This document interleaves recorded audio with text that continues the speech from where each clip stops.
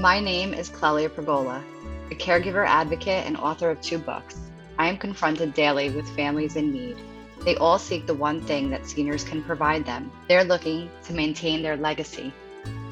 I'm Debbie Walpoff, and as founder and CEO of Merck's Payments, I believe that success is not defined by wealth. Success is defined by the people that you're inspired by your actions. My name is Clelia Pergola, and I am here to focus on your legacy. Maggie Goldberg. I was introduced to her by Debbie. Let me introduce you all to her. She is president and CEO of the Christopher and Dana Ree Foundation. She leads the only national paralysis focused organization centered around a dual mission: today's care, tomorrow's cure. Talk about legacy again. You mentioned your mentor, but you also mentioned learning from your daughter. What an incredible gift to learn from the generation coming up. So what would be your advice to people out there when, they normally don't observe? As we started this conversation, we're so busy. We just go through our lives. So we're running to get our kids here and there, and we're not even sitting and having and communicating. You're not only communicating, but she's giving you a reason and other suggestions on how to lead and how to be in society. Well, I'll start sort of in the home with the simple, easy mom type of thing, because I'm very busy and my brain is always running. And my kids have recently made comments about my brain always running, but it's actually a trick. So I would sometimes put their clean laundry in their room and wait for them to put it away. And of course that never happens. So I would go in their room and I would start to put it away for them. And my friends would say, Maggie, shouldn't do that, whatever. But it was my way of being in the room with them and talking to them and sort of forcing conversation and looking like I was busy, but not, well, I was busy. So that's one way to kind of draw kids out away from their, phones and computers. And so that's my little tip and trick. You may disagree because you're doing something, a chore that they should be doing, but that's that. The other thing I would say is, a couple things. One, friendships have always been extremely important to me. So I have two childhood friends and a couple of adult friends but the two childhood friends and one adult that we speak at least once every week by phone. Text doesn't cut it. And that's like my therapy. I need to check in with them. And I just feel complete after I've talked to them. And it's nourishment for my soul. I also think that over the years, I've had a lot of internal challenges about being the working mom. And, I've heard, you put your work before me and blah, blah, blah, or, feeling guilty about long hours and missing things. But at the end of the day, I feel really good about what I'm doing. It's mission based, and I can get up every day feeling confident about an impact and I'm trying to make on the world. So I think that's been helpful. I would say for those, who maybe don't have a job in nonprofit, find that impact. Can you find fulfillment volunteering somewhere or getting involved in your church or synagogue or your local food bank, just something so you feel, more connected to your community and maybe a little bit more sense of purpose. Absolutely. Clelia and I both work, but it enables us to have exposure and really make a difference in the civic organizations and nonprofits that we're involved in. And I use it as a vehicle to fund my life, but also fund what we do when we engage. And really, there's nothing more fulfilling than right now, it's a holiday season, so we always adopt a family. So I rally up the troops and we adopt a family again. And it fills your soul. And you're setting an example for your family members as well. I think that we have to instill the importance of philanthropy. It's just, it's a natural, my kids just do it because that's what they've grown up with. That's my daughter's number one club at school right now. She's raising money, both of my, like, so I think that's important to set the example. But not only just setting example, it's not just something you do. Why are you doing it? Why do you choose the cause that you're involved in? Why is it important to you?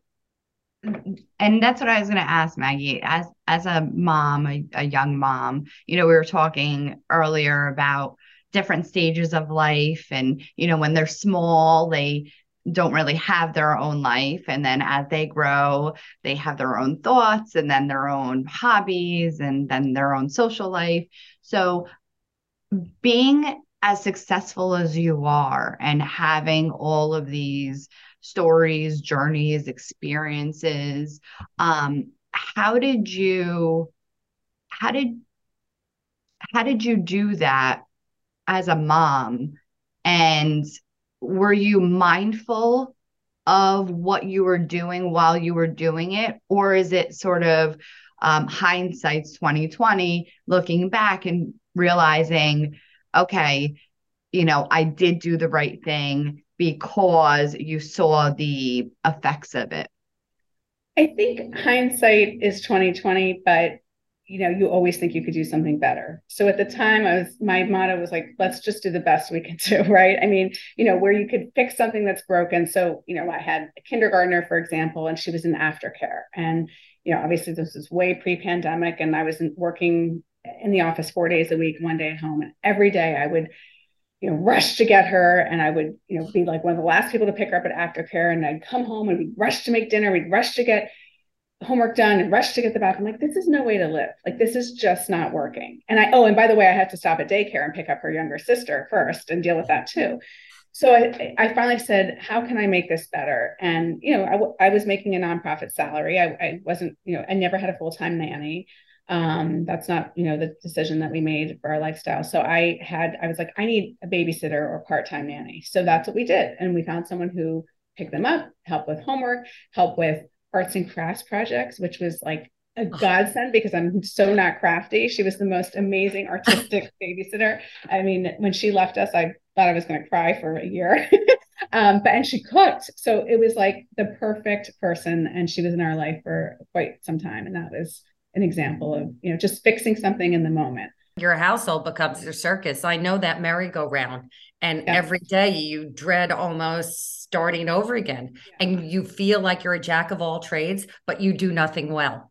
That's right. Yeah. That's right. And I'll tell you, you have to give yourself some leeway. And when things happen, you just got to accept them. And I'm lucky that I'm in a profession. We've always been a very family-friendly environment. So I actually just had an employee this week who was having a very tough time. And I told her this story. I said, and she was not physically well and was debating whether or not to go on a business trip. And I said, I had a situation where my youngest daughter was maybe like 7 months old, and she had her first real sickness, and she was up all night with a fever. I was up all night with her, and I was supposed to get on a plane to Los Angeles the next morning. And I called my boss, and I just, like, from lack of sleep, started crying. I'm like, I don't know what to do. She's sick. I can't get on this plane. And he said, just do what you need to do. Like, don't worry about it. Just take her to the doctor. If you want, get on a later plane. If you can't make it, you can't make it. And it was just this relief of like, thank you for understanding that. I was so grateful in the moment. And I got her to the doctor. We got her on antibiotics. I got her home. I got her settled, and I got on a plane that night.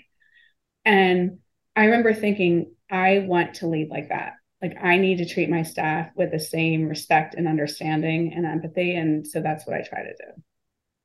And that's, leadership, I know from when we spoke, is so important to you, and being a role model, obviously for your children, but also for people that work for you. Do you feel that, like, why do you do that? Is it because of what you get back, or are you targeting a certain goal, or is it just who you are? I think it's just who I am. I just want to lead by transparency. I want to lead by example. I think I've been in a lot of situations where you learn what not to do more than what to do. And so I've always in the back of my head thought, I don't want to be that type of person. But I also just think, you want to model good behavior like you would with your kids almost. And I think I think it goes back to that story of my first job out of college, being so grateful to learn from that person. I hope that I can do the same for others on my staff. Having said that, I have high expectations. We are every single day, I tell myself, this is a 24/7 injury or diagnosis. So, when I go home at night, I get to live my life, but the community that we're serving is still living with paralysis. And that's a heavy weight to bear. I get texts from parents at, 11 o'clock at night, or we hear about new injuries Debbie gets them on the weekend. So it's tough. It's a tough balance.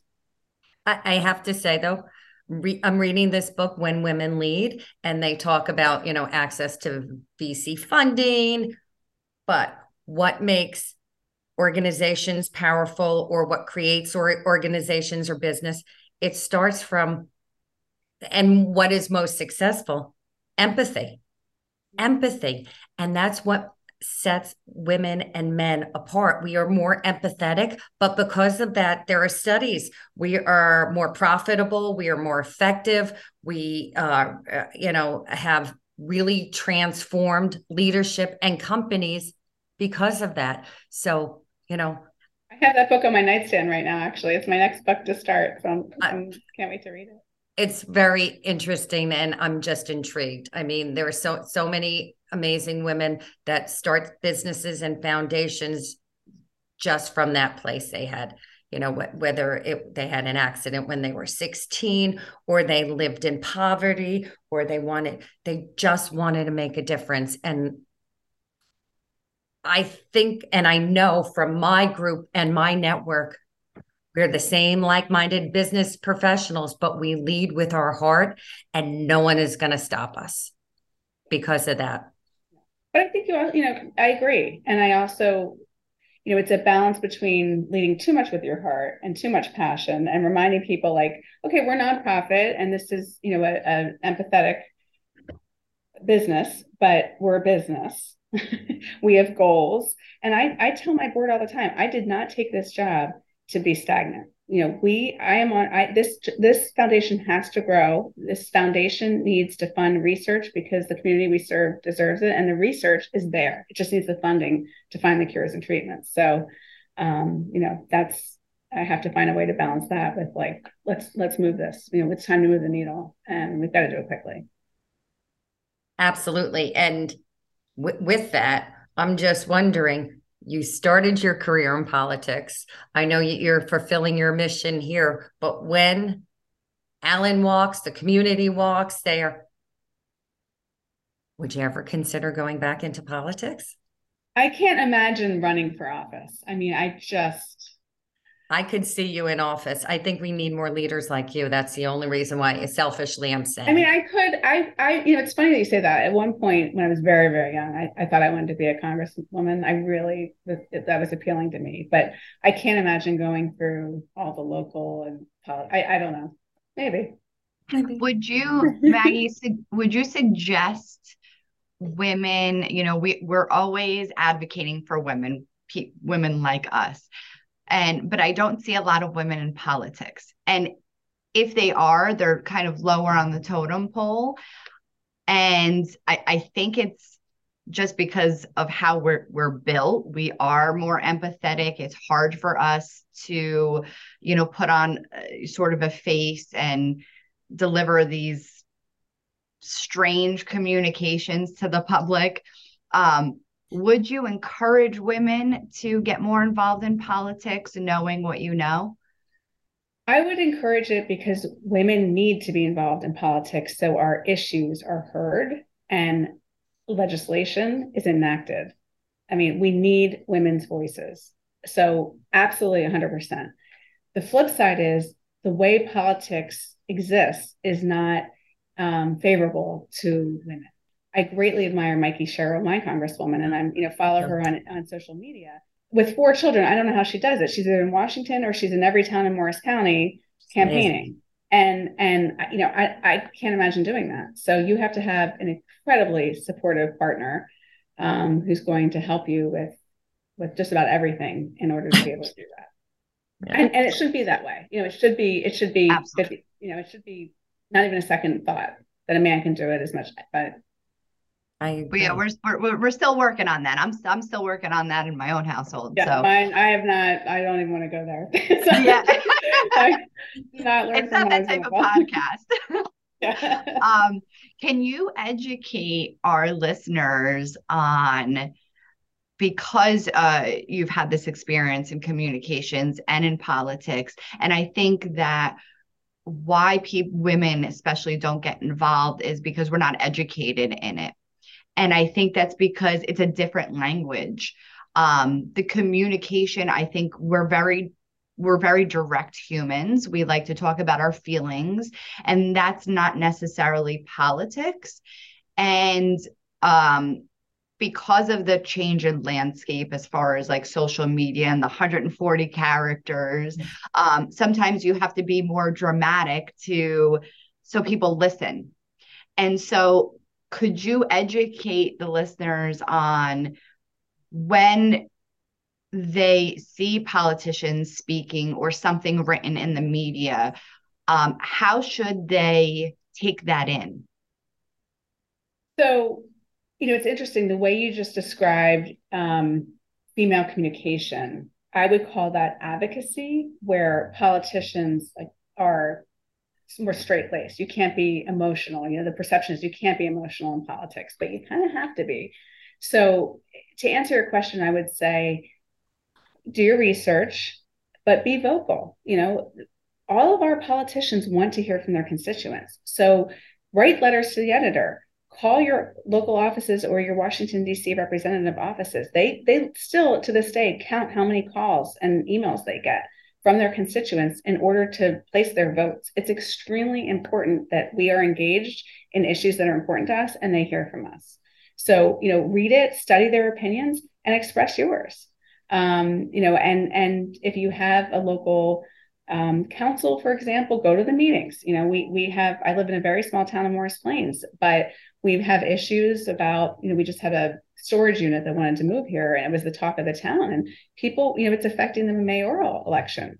So get involved. Vote too. My daughter do. voted today. We're voting early this afternoon. Vote, vote, vote. Hopefully it counts. Our word needs to be heard. Our opinions need to be listened to. And that's, why our country was formed. Yeah. I think we just have to look back at, people in the 60s and 70s and what they did and made a difference. And we have to continue to, march on Washington or make our views held. We can't just sit back and watch things happen. We have to be a part of the action. I love that. And by doing that is by contacting our representatives. I've learned so much throughout this conversation about you, your legacy, even as a mom and part of the community. Can you tell me what you want your legacy to be if you heard your children or friends, family speak about you? What would you want them to say? I think I'd want them to say, most of all, I was a good person. That's what's most important to me. I was just because I hope that they would say that.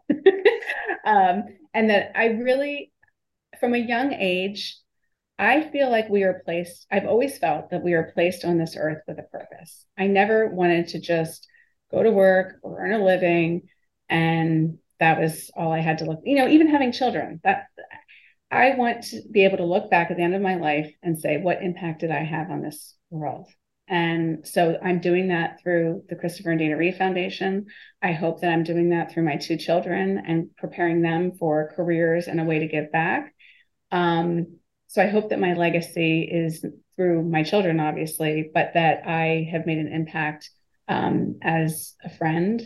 And my real hope is that we're going to fix spinal cord injury, and I will have done something to contribute to either the cures and the treatments or to improving our quality of life. And we can do that through advocacy and making our world a little more accessible for those living with paralysis. Well, I know that you had an effect on us today too, and our listeners. I am so grateful that you took the time. I know it's a busy season. You have the gala next week. You have board meeting. we really appreciate listening to you and listening to how you've led, listening to your story, and listening to fulfilling that mission. And I'm behind you 100%. Well, I'm just honored that you invited me. Thank you so much. I love talking to the two of you. I'm really, thank you so much. This is so much fun. Maggie, thank you.